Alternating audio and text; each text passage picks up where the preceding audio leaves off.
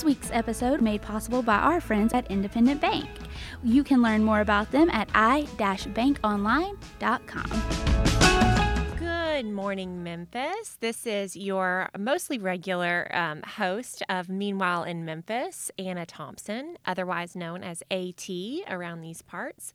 And I hope you are having a very good and cool Tuesday morning here in July. I hope you are staying indoors. It is pretty warm, but that's all right. We can definitely take it. If you are new here, the organization behind Meanwhile in Memphis is New Memphis, a local leadership development nonprofit that focuses on our city's best asset, which we believe is our people.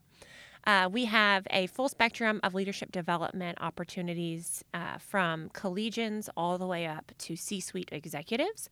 And we also have opportunities for our educators as well. And something exciting is that you heard last week more in depth about our LDI 25th anniversary, but I would be remiss to say that we are very excited to celebrate all year long the wonderful accomplishments of the Leadership Development Intensive and all of the alumni and graduates that have come from that program since, who are doing amazing things in our city. So today, dear listener, we have a TED episode, which is where New Memphis brings back previous TEDx Memphis speakers to talk about their talks and see what's new, what's been happening, how they prepared for the infamous TEDx stage, and more. So today we have William Fry Arnold joining us in the studio. He gave a 2021 TEDx Memphis talk, From Locked Up to Locked Out, The Value of Reentry. I'm really excited for this one. I feel like it's the perfect tandem episode to go along with our talk with Josh Spickler of Just City, which you can scroll back through our archives and find, and also our talk a few weeks ago with Ben Adams of the Memphis Shelby Crime Commission. I think all of these work really well in tandem to get more of a full picture of what our city is doing, what we can do, where our opportunities are, and most importantly, dear listener, how you can get involved and activate on your love of Memphis. So William is amazing, and I cannot wait for you to get into our chat, but I wanted to give you a little bit of background on him first. So justice-involved individuals have a difficult time being welcomed and re-entered into society after incarceration. Those who work closely with these individuals need to have certain level of emotional intelligence and rationality to support the complexities around incarceration and forgiveness. William Fry Arnold knows this firsthand as a former incarcerated person and now as a consultant and change maker. William has 17 plus years of experience in higher education and community engagement, particularly around diversity, equity, and inclusion. In 2013, he was wrongfully convicted of crimes that he did not commit. His conviction was overturned by an appellate court in April of 2020. Today, William uses his professional training and recent life experiences to create a reformed criminal justice platform that views diversity as a viable way for returning citizens from prison to restore dignity, decrease recidivism, and add value to the workforce. His story is remarkable. It is impactful, and one of the things that you will hear in just a few minutes is that it is full of humanity and all of the central tenets that make each of us human. We've all made mistakes. We will all continue to make mistakes, and how we treat those around us who have made mistakes speaks a great deal to our own character.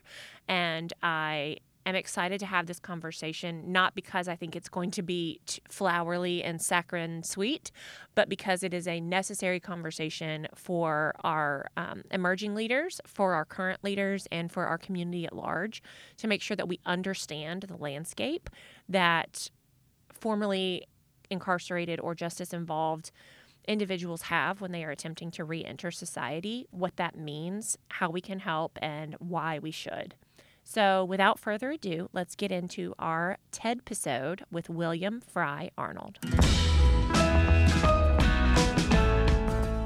Welcome to the studio, William. I'm so excited to have you here today. Well, glad to be here. Good, on this hot day. Indeed.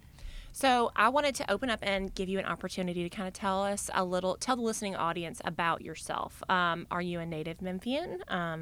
Just kind of give us your story. Sure. Okay. I am a native Memphian. Okay. I like to say born and bred in Memphis. Love it. Proud product of the Memphis City School System. Okay. Which, of course, no longer exists. White Station High School. Mm-hmm.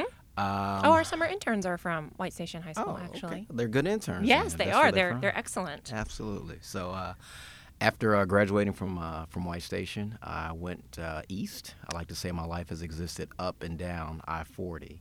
I went up 40 east, I guess, about 600 miles, and took a stop in Knoxville, Tennessee. My dad would say God's country.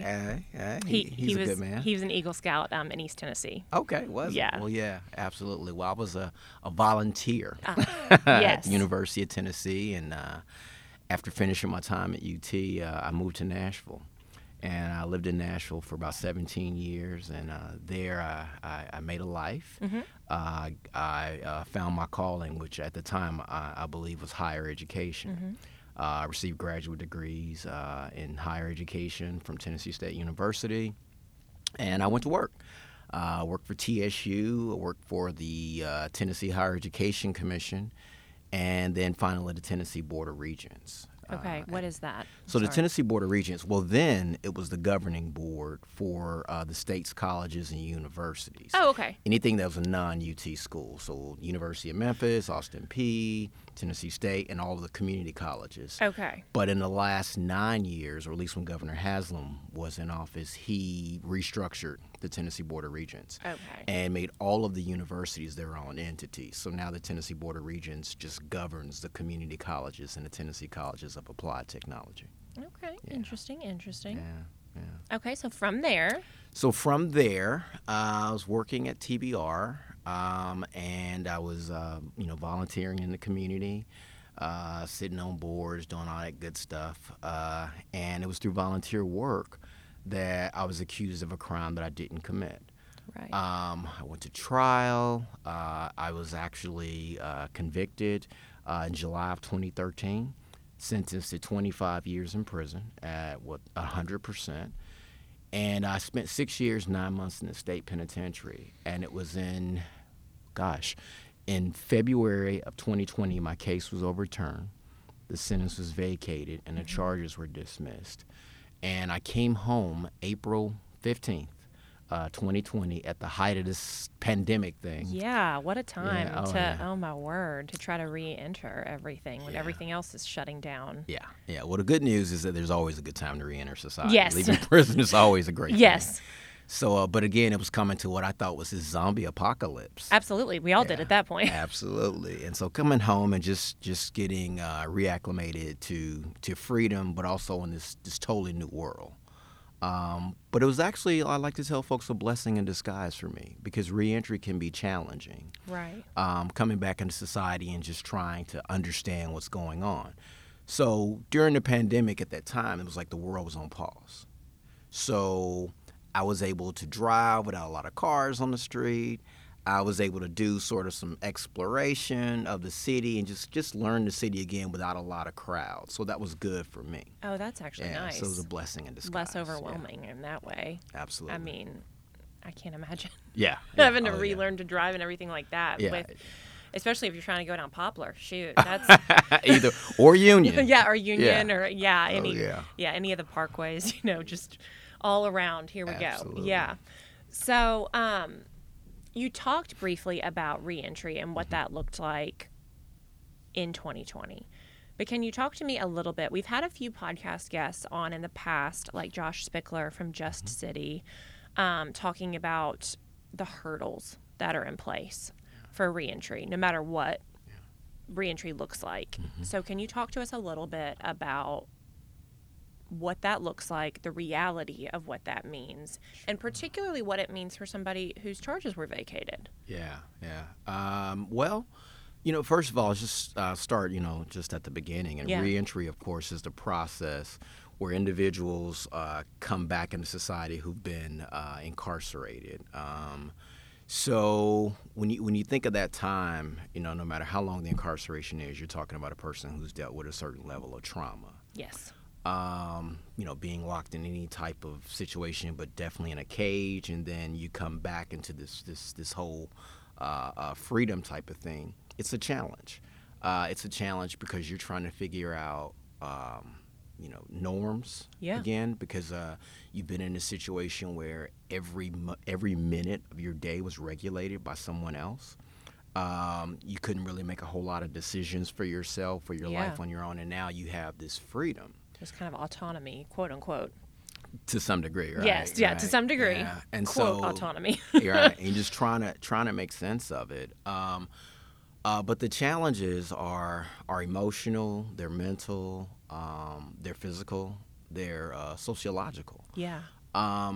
So for me, in my situation, I didn't have a lot of the issues that most people who reenter society have. Okay. I like to say that throughout my process, what kept me grounded and what kept me going was faith, family, and friends. So having this huge support system of family, friends, fraternity brothers, lodge brothers, etc., folks who knew me and knew my character. So coming out of prison, I had a place to stay, which most people don't. Right. So I was able to, live with a relative. I had a fraternity brother who was like, hey, man, here are the keys to my truck. I've got 2 other cars. Keep it as long as you need it. Wow. So I was mobile. Yeah, I was That's mobile. Great. I had a place to stay. Had a couple of dollars in my pocket. So when you think about most folks, they don't have that coming out of prison or out of jail. Those basic needs to try to accomplish really anything moving forward. Yeah. You don't realize how important that is. Some folks come out and they don't even have clothes. So clothes, a toothbrush. I recall a conversation I had with a guy when I was, in prison, who was going to be getting out next 3 months or so, and I'll call him Jake. Okay. Jake was telling me in prison, he was like, Doc, when I get out of here, I got to live under a bridge. And I was like, what? Yeah, he told me he's going to have to live under a bridge because he had 2 different charges. And one halfway house didn't accept one charge, and the other halfway house didn't accept the other charge. And so these were his only 2 places. He had no family, he had no friends. And he had just pretty much gotten it in his mind and in his spirit that he was going to have to live under a bridge upon leaving prison. Wow. And that's the same thing I said. Even behind their prison walls, I was like, what? How defeating. Yeah. Exactly. So you never think about, what folks are dealing with coming out of that situation.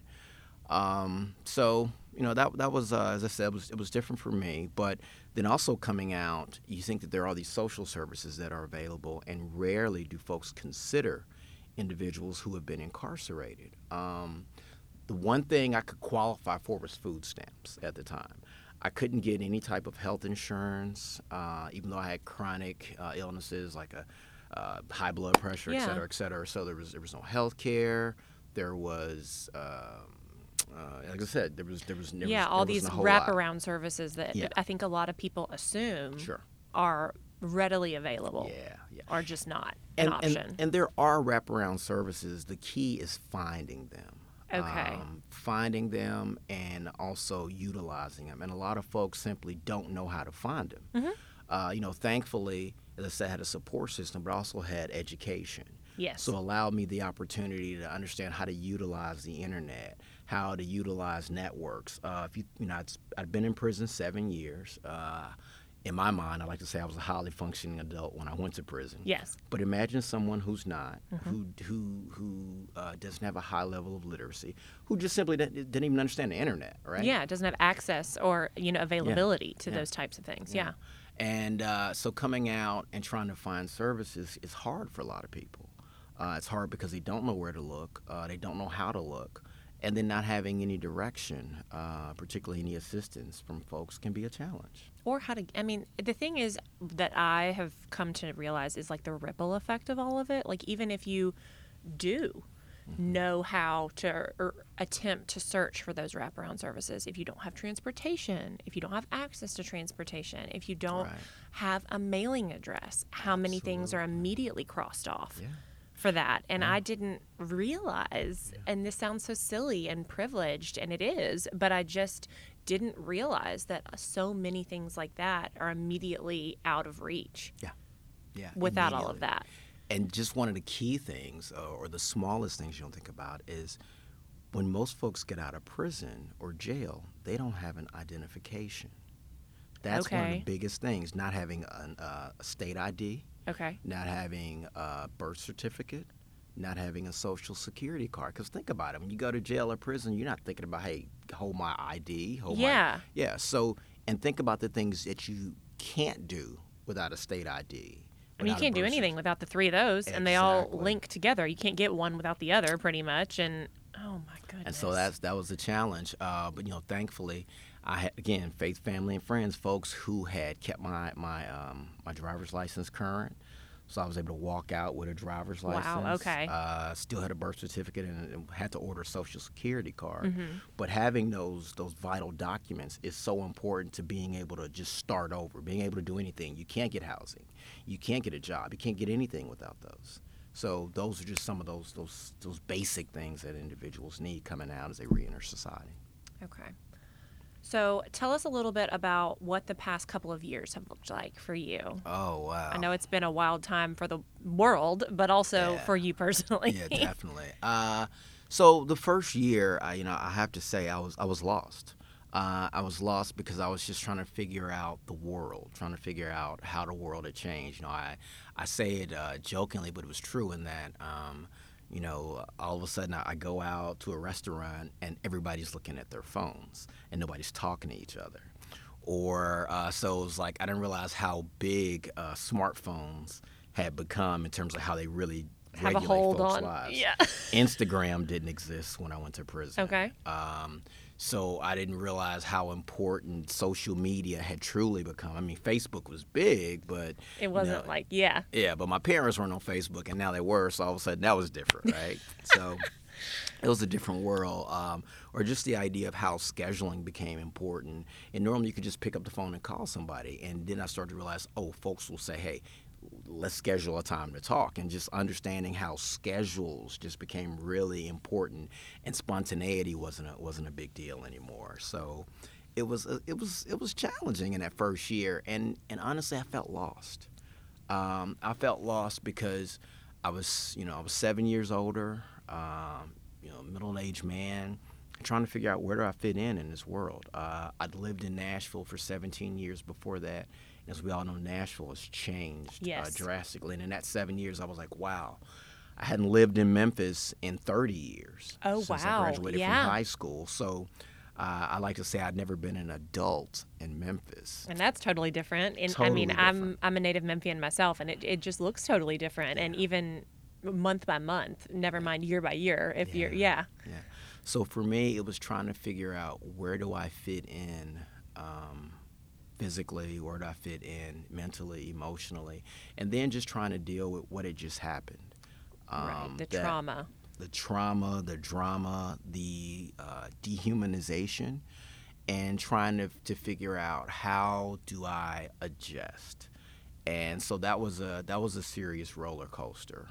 So I had to have a number of conversations with some folks, and definitely some professionals. Yes. Just to try and figure that out. And so after spending a few months, close to a year of just wondering, it was like, hey, let's get back in the workforce. Let's try and do something. Let's try and take this experience and make something happen. Excuse me. So a number of opportunities became available, and one was the Office of Reentry started at the Tennessee Department of Labor and Workforce Development. And that was a new development? Totally new. This office just started in July of last year. Okay. And I took the position as a director. And the office is almost a year old, so I've been actually working in reentry. As I'm living reentry, I'm now a reentry practitioner. So with that, it was this totally new office that had never been, had never existed anywhere else in the nation, actually, because it was a statewide comprehensive Office of Reentry that was attached to the Department of Labor and Workforce Development. Okay. Now, there are offices of reentry all over the country, but they're normally attached to departments of correction, right? Okay. That So makes if you sense. think All about, right. when you think about a Department of Correction and you think about what they do and why they exist, those are the entities that have the prisons. So I like to say there's a disconnect, right? In that if you incarcerated me, you dehumanized me, you traumatized me, and then I'm walking out the door, I'm leaving, and now you say, hey, we've got these wonderful opportunities available to you through our Office of Reentry. Yeah, you're not really going to want to deal with the Department of Corrections unless you're obligated to. I mean, that trust is completely broken. I mean, if there ever was any. Yeah, if there ever was any, right? Because you know what this experience did to you. Yeah. So with our Office of Reentry, we approach reentry from what's called a work-based standpoint. Love the that. idea Yeah. that if a person has a job, a good job, a career, paying a livable wage, reentry will be better. It'll be better because it will give that person different objectives. It'll refocus their time, their energy. It helps with self-esteem because you're able then to provide for your family. Build back those blocks of the humanization. It feels like. I mean, you have Absolutely. more purpose, quote unquote. That too. Safer communities as a Yeah. result, because if a person is going to work, if they're earning, they're not thinking about committing crimes, Right. right? And then finally, it saves money because it's a lot cheaper to have a person on the outside of prison and paying, I think it's roughly $78 a day to have an individual incarcerated. Oh, interesting. Okay. And it also contributes to the tax base. If you think about it, if you got folks making more money, contributing to society, they can pay more taxes. So Okay. in the grand scheme of things, it's a good thing. Yeah. That's really neat. Yeah. So how did it make you feel to be able to have almost this brand new role that you are uniquely qualified to direct? Yeah, unnerving. No, really, I have to say that because, I'm thinking, oh my gosh, I'm a little better than a year out of prison. I'm not a practitioner, I'm a trained administrator, but I have this personal experience. So for me, it was how do I bring these things together? How do I not make it so personal, so emotional? Oh, But that's right, yeah, so that's tough. Yeah, absolutely. But particularly when you talk to folks who are going through reentry, who are really struggling with just some of those basic things. In my position, I'm more of a bureaucrat, and that I'm not on the front line. So it's creating strategies, policies, procedures, et cetera, et cetera. But I love it. So even through the unnerving and it's good. It's good. I can't complain. That's awesome. So what kinds of things have you been directly linked to in the last year? Wow. So in this last year, I'll say the biggest thing was April. April's National Second Chances Month. Oh. Yeah, very few folks are aware. I did not. Yeah. Yeah, so that is the time where nationally we recognize those individuals who are getting a second chance at life after having been incarcerated, arrested, convicted. There's so many different ways to speak about it. Yeah. And so with Second Chance Month, our office had these 3 regional events. First time we'd ever, the office just started, but it was the first time anything had been done statewide. So we started out with April 1st in Nashville, Tennessee. That's where my office is located. Oh. 37208 zip code, right? Mm-hmm. It was a 2018 Brookings Institute study that said that 37208, which is North Nashville, is the most incarcerated zip code in the nation, right? Yeah. Go figure. In the nation, yep. So we had this event. It was a resource fair. It was a job fair. It was a celebration. We had a number of individuals, well, not individuals, I'm sorry, of entities that operate in the reentry space. Transitional housing, our American Job Centers, a couple of prison ministries, and some employers. Okay. So we had this resource fair in the community center, Hadley Park Community Center, in the 37208 zip code. Got to give a shout out. The TSU Aristocrata Band's drumline kicked it off for us. They were awesome. Ooh, Yeah, coming so- out, coming yeah. out with style. Oh yeah.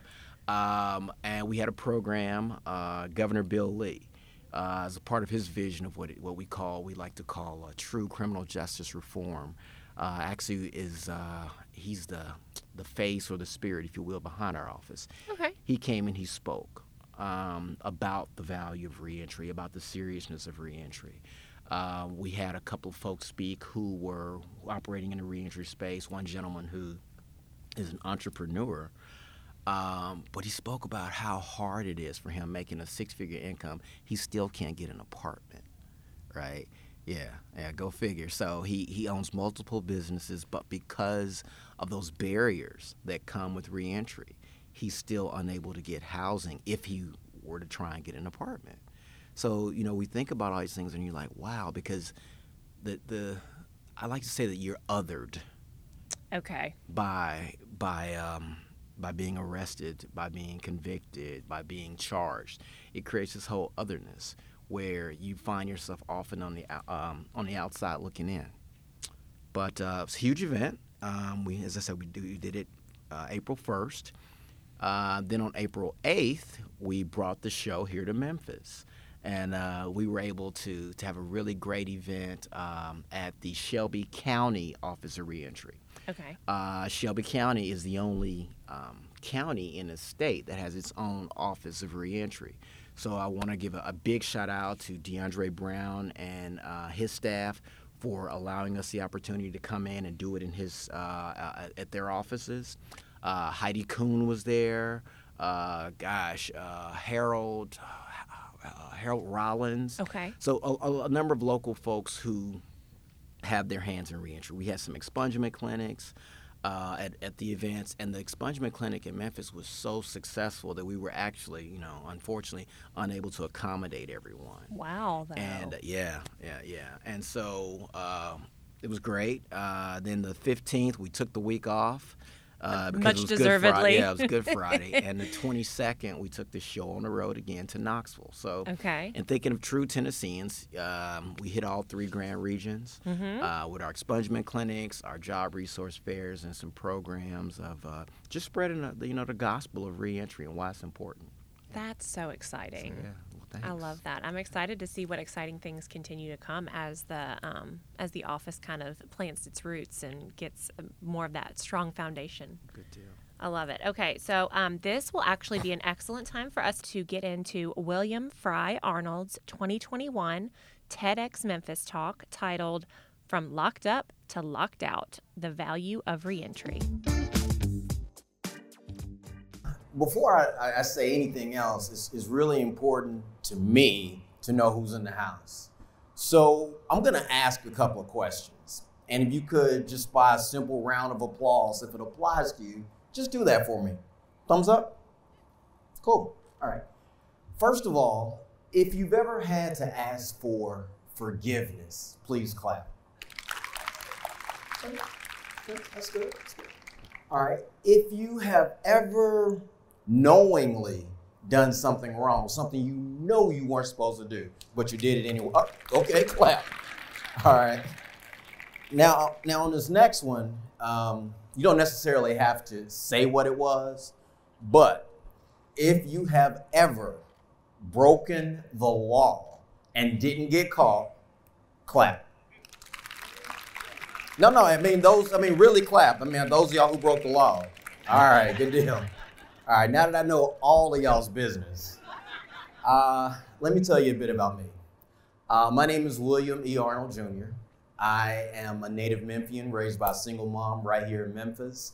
I'm a proud product of the Memphis City school system.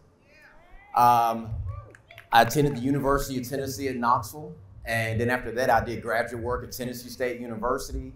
And it was that graduate work that changed my name in 2005 to Dr. William Edward Arnold Jr. And it allowed me to have a pretty much middle-class life, working in higher education, serving on boards, volunteering in my community. But then in 2013, I was wrongfully convicted and sentenced to 25 years in prison. I spent 6 years and 9 months in the state penitentiary. And then in January of last year, my case was overturned, the sentence was vacated, and then the charges were dismissed. So in April of 2020, at the height of the pandemic, y'all, I was released. And in about 24 hours, I went from being on lockdown as inmate 524840 to doing what millions of people are gonna someday do. I was re-entering society. Now, what is re-entering society? Re-entry is a process whereby people who are just as involved, and let's stop there for a minute. When I say people who are just as involved, that's what they are, people who have had some involvement with justice. They may have been in prison, they may have been in jail, maybe on probation or parole. They're not ex-cons, they're not felons, they're not bad guys. They're people who are just as involved. So re-entry, as I said, is a process whereby people who are just as involved transition back into society, okay? So I was doing that at that moment. I was getting sort of a reset. I think we call it today a what? Pinky, pointer, Control, Alt, Delete maybe? Yeah, that's what we'll call it. So with that, here I am re-entering society. And I just spent 7 years in this horrible, depressing place, right? But it was through the power of faith, family, and friends that I was able to make it through that, y'all. I was able to make it through the support of those folks. But what was most important through that was it allowed me to see the value of the men with whom I was incarcerated with. Men who were telling me stories about their families, their kids, their nieces, their nephews, their wives. Men who just wanted to get back home to their families and live out the rest of their lives. I found value in these people. I remember one guy, he had taught himself to paint these wonderful portraits. And he would steady his hand, his right hand with his left hand because he had Parkinson's. But he was persevering through it. And then when my cousin's dog died, Tyler, I gave a guy a picture of Tyler, and he took soap, pen, ink, and watercolors and looked at that picture of Tyler and made a perfect statue that she has sitting on her mantle. These are men who can do more with less. Men who have abilities that would blow your mind. Resourceful, visionaries. So when you think about our workforce and you think about adding people to it, I mean, if you're anything like me, every time you go to Target or I'm gonna go old school Fred's if it was still around, or Zare, right? Aren't y'all tired of seeing those shelves empty? Because we need more people in our workforce. We need to tap into this. So when you think about this population, it is very, very important, all right? So the challenge with reentry is that many times when these folks come home, they don't have driver's license, they don't have social security cards, they don't have birth certificates. Those are the small barriers. We're not talking about the lack of housing, transportation, insurance. My own personal story, I couldn't get an Airbnb account, y'all. Airbnb, I couldn't rent a weekend away for an Airbnb, but I was able to vote. So, right, go figure. So what I'm saying is think about what these folks are dealing with. Think about that. I'd like to just leave you with something real quick. The next time you think about someone who is justice involved, and before you frown, turn your nose up, or punch down, I want you to think about this. That person paid their debt to society, right? They paid their debt to society. So think about those individuals who have paid their debt to society, and I want you to think about how loud you clapped when you said you didn't get caught. And the only difference between them and you is caught and uncaught. Thank you.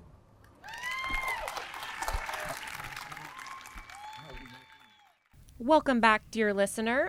You are listening to Meanwhile in Memphis on WYXR Radio 91.7 FM, and we have William Arnold in our studio today talking about his 2021 TEDx Memphis talk titled From Locked Up to Locked Out, The Value of Reentry.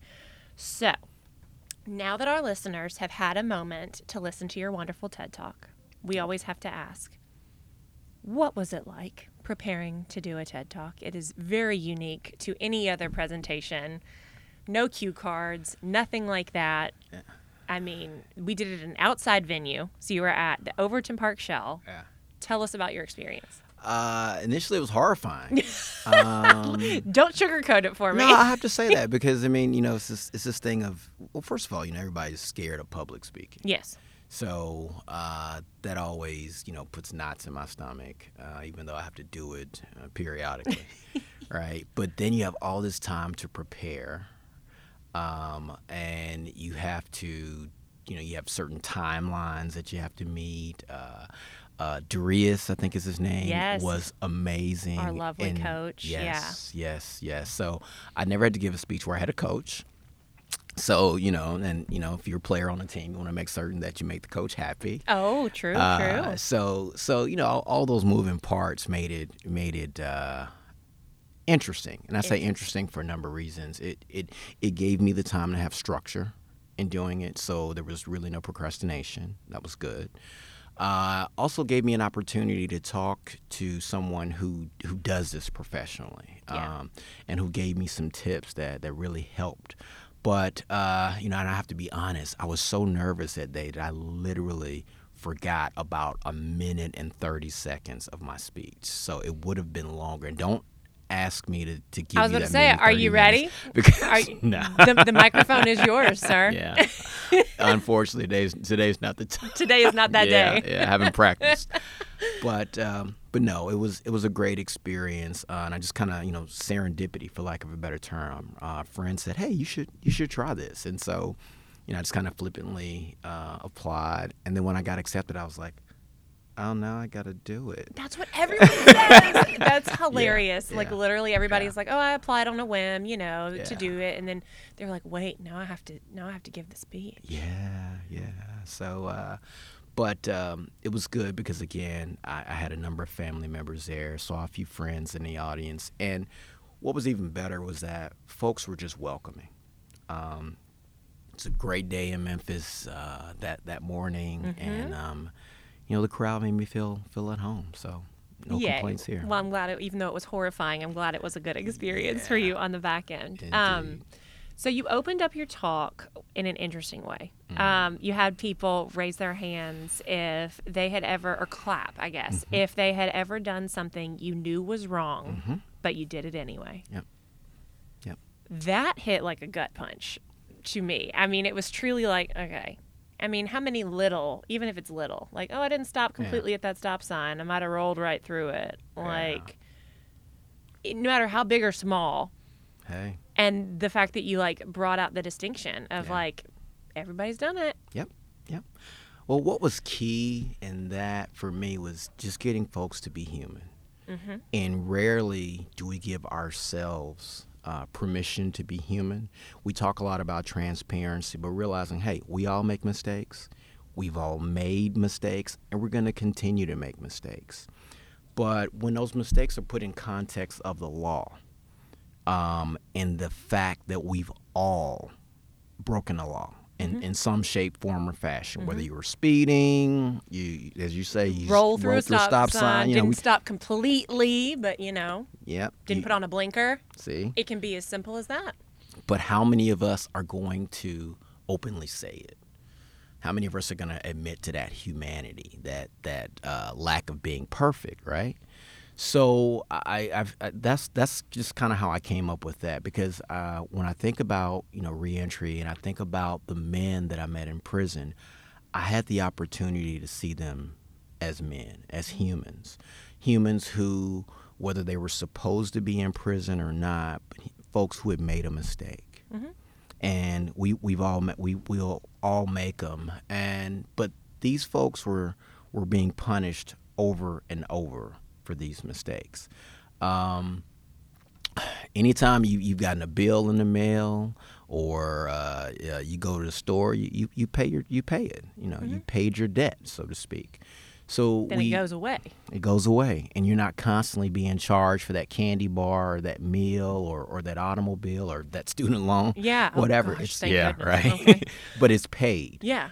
And so I can't make this connection, this understanding of why society continues to make individuals pay over and over and over. If you spent 5, 10, 20, if you've done your sentence, you've done your time, why then when you come out are you continuously paying? So at what point do we stop that?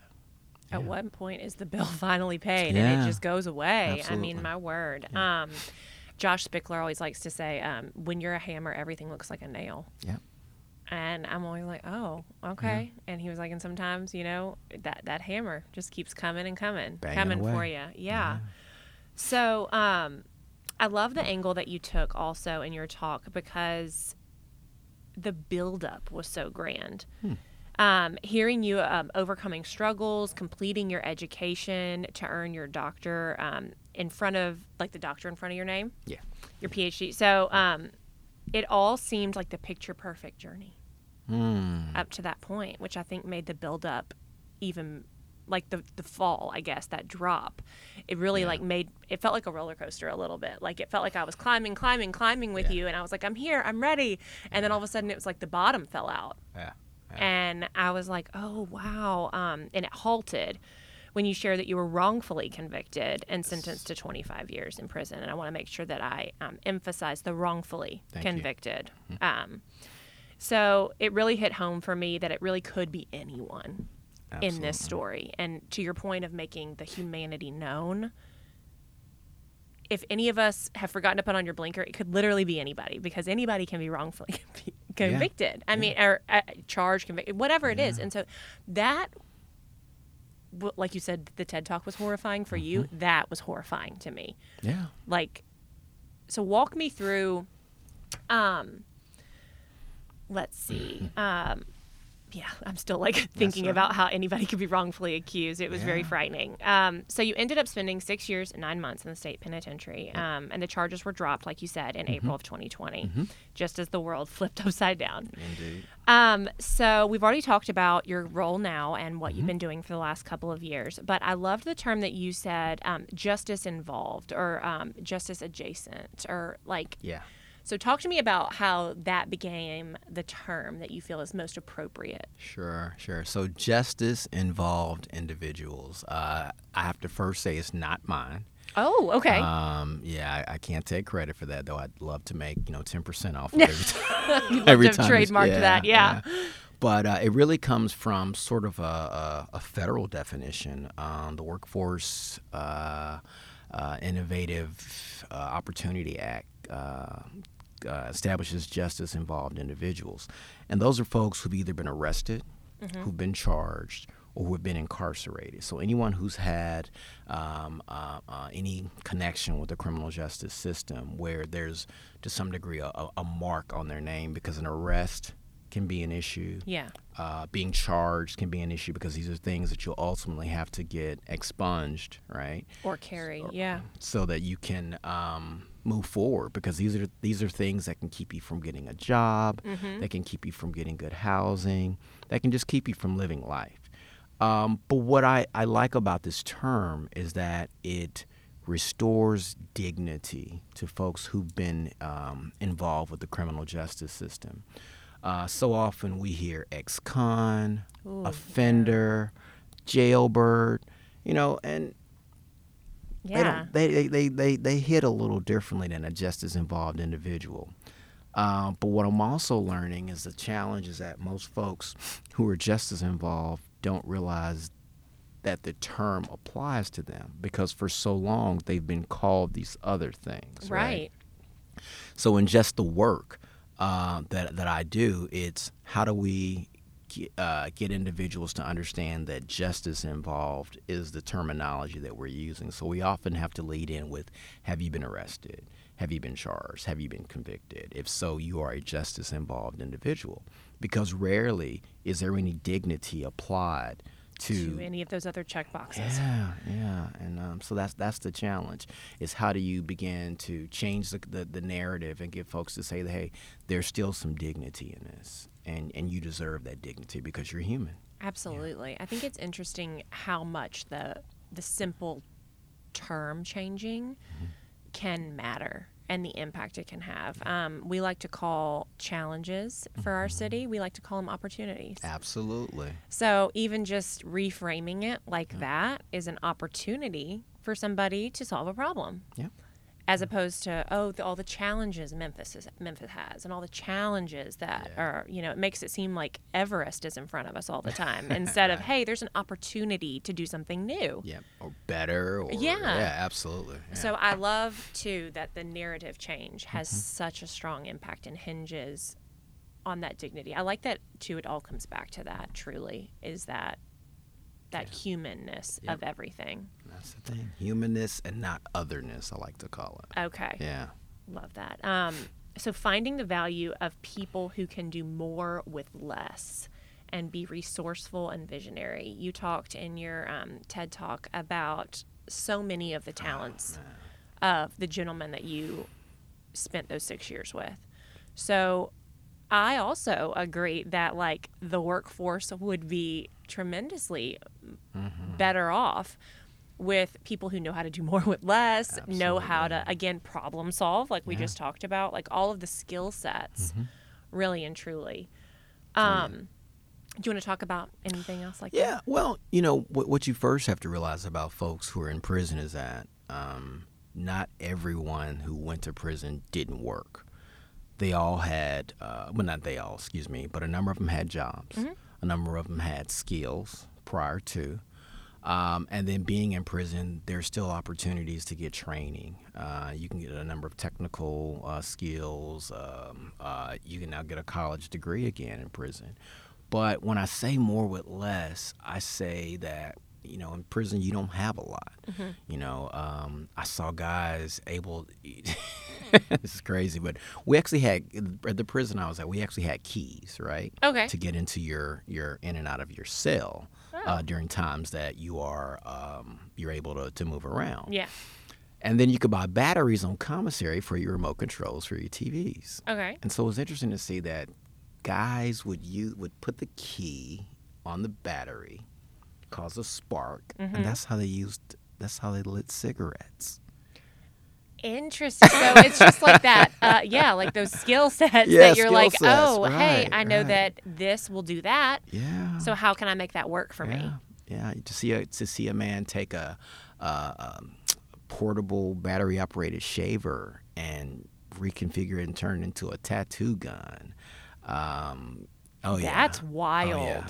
That's some engineering skills. Exactly. That, I'm sure a lot of employers would be like, hey, wait a second.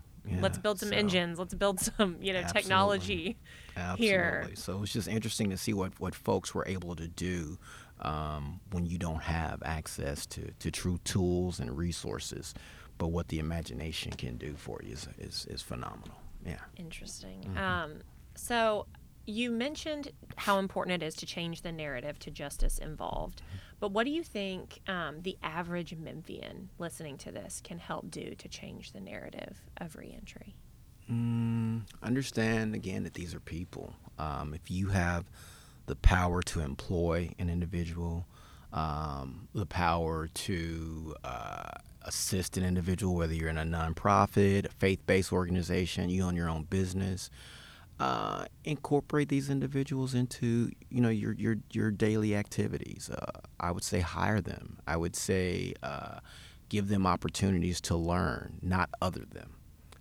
That would be the first thing. And I would say if you have an individual who's part of your family or your sphere of influence who is incarcerated, reach out to them. Incarceration is a very dark thing, and I saw a lot of folks who just had no connection to the outside world. You'd be surprised at what a birthday card or a letter can do for a person who's incarcerated, just the hope that it gives them. Wow, yeah. One of the other things, I know that I talked about it at the beginning, about how you started your TED Talk, but the only difference between them and you is caught and uncaught. Absolutely. I mean, if that's not a mirror for society that I feel like you held up, I mean, everybody was like clapping, and then all of a sudden everybody was like, whoa. Yeah. Things just took that turn. And now I'm looking at me and I don't like what I see. Yeah. I mean, that's just, that's crazy. Yeah. Like I said, if you just think about whenever you broke the law, for those of you who are listening, if it had been documented, if it had been, if you'd been arrested, how different would your life be? And so that's a big challenge with reentry, is how different it makes an individual's life after they go through that experience, because of what it keeps them from doing, how it makes them a second-class citizen instantly, because they just don't have access to things as a result. You mentioned part of the hurdle of reentry is also that mental and emotional battle of the trauma. So I wanted to take a moment and make our listeners aware that we've been talking a lot about mental health over the last couple of years, and how it's kind of come to the forefront, and it's now more acceptable to be okay not being okay. And so I just wanted to take a moment to give you some time to talk about any resources for anything like that you think that you would like to shout out, or just any hope that you would like to share with anybody about that journey. Sure. Yeah. Just know that you can. At the end of the day, I know that it hurts. I think about the weddings, the graduations, the births, the funerals that I missed, and that hurts. That hurts because you weren't able to be there for your family and for your friends, and then just that loss of time.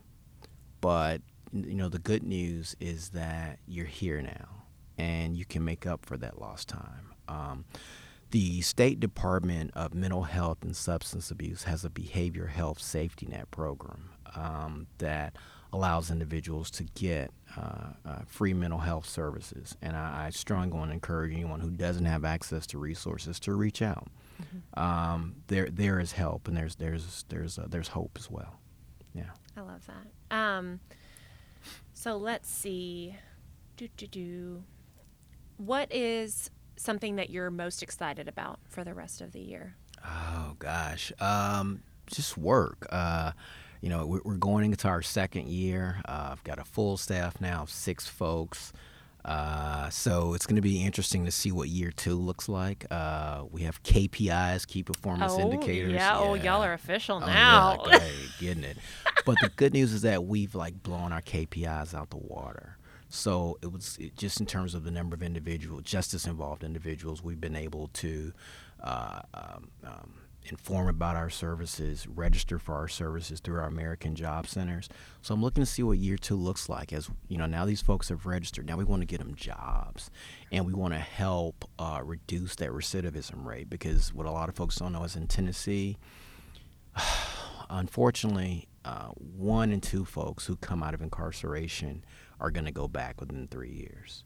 So the hope is that through our services, through better jobs, through access to just better wraparound services and resources, that won't happen. And, we'll have a better state as a result. I love it. Thriving community, better state. I love it.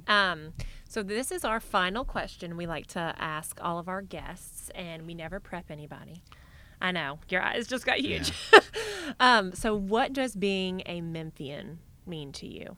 Oh, my gosh. So being a Memphian is just, it's a spirit. And I say it's a spirit because I've lived in East Tennessee, I've lived in Middle Tennessee, and, of course, being from Memphis.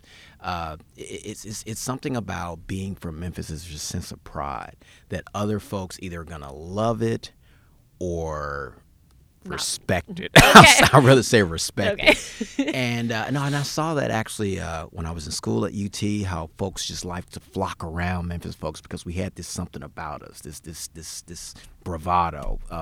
Whether you're male or female, it's just, hey, I'm from Memphis. I'm from the 901. And even in Nashville, there was this sort of understanding of, hey, he's from Memphis, and so he's going to carry himself a different way. So. I love the history. I love the spirit of just being a Memphian, because it's different than being just a regular Tennessean. You say I'm from Memphis. I like to say we're the 51st state, the great state of Memphis. Oh, I'm sure all of our listeners would agree with that. Yeah. I love it. Is there anything else you'd like to add that we didn't get to touch on today? Nothing. I mean, again, I appreciate you making time for me, inviting me. Absolutely. It's an important conversation. And again, we want to remind all of our listeners to treat everyone that you interact with the dignity and humanity that we all are deserving of. Indeed. I agree. Awesome. Well, have a great day. All right. You have a better one. Bye. Bye. What a fantastic episode, dear listener. Thank you so much for listening all the way to the end, because you got every juicy truth nugget that William could give. And I'm just still really processing all of the things that he was saying, and really taking a hard look in the mirror at myself, the mistakes I've made, and how easily I could be on a different path. And I would encourage each of you to do the same, and then use that compassion and dignity and give it away to other people. As Linda Bailey said last week, your gifts are not really your gifts unless you've given them away. So a few end of show announcements. We are deep in the thick of our summer experience, and we have a event this Thursday, July 14th, Memphis 101 at the Bluff. On Thursday, July 21st, we have speed mentoring at the FedEx Event Center at Shelby Farms Park, and we will close out our summer experience on Thursday, July 28th with a power hour at Grind City Brewing. The power hour on July 28th also happens to be National Intern Day, so we highly recommend that every college student, local or visiting intern this summer comes out to Grind City Brewing to join us and say farewell to the hottest of hot weather and our wonderful experience in summer experience. Please head over to newmemphis.org to learn more about all of the events we have to offer. And this would be a fabulous time for me to remind you that New Memphis, the organization behind Meanwhile in Memphis on WYXR that you are listening to right now, is a local nonprofit. So I would encourage you to give with your heart and make contributions to the organizations that you love around our city. If you have participated in a program, come to one of our wonderful community engagement events, or if you're listening to this podcast, you're also consuming one of the wonderful things one of our services that we provide. So I would encourage you to consider throwing a little change our way. There's no gift too small, and there's also no gift too large. So don't let that impede you either, dear listener. And with that, I'm going to say farewell and have a wonderful rest of your Tuesday. Bye. This week's episode was made possible by our friends at Independent Bank. You can learn more about them at i-bankonline.com.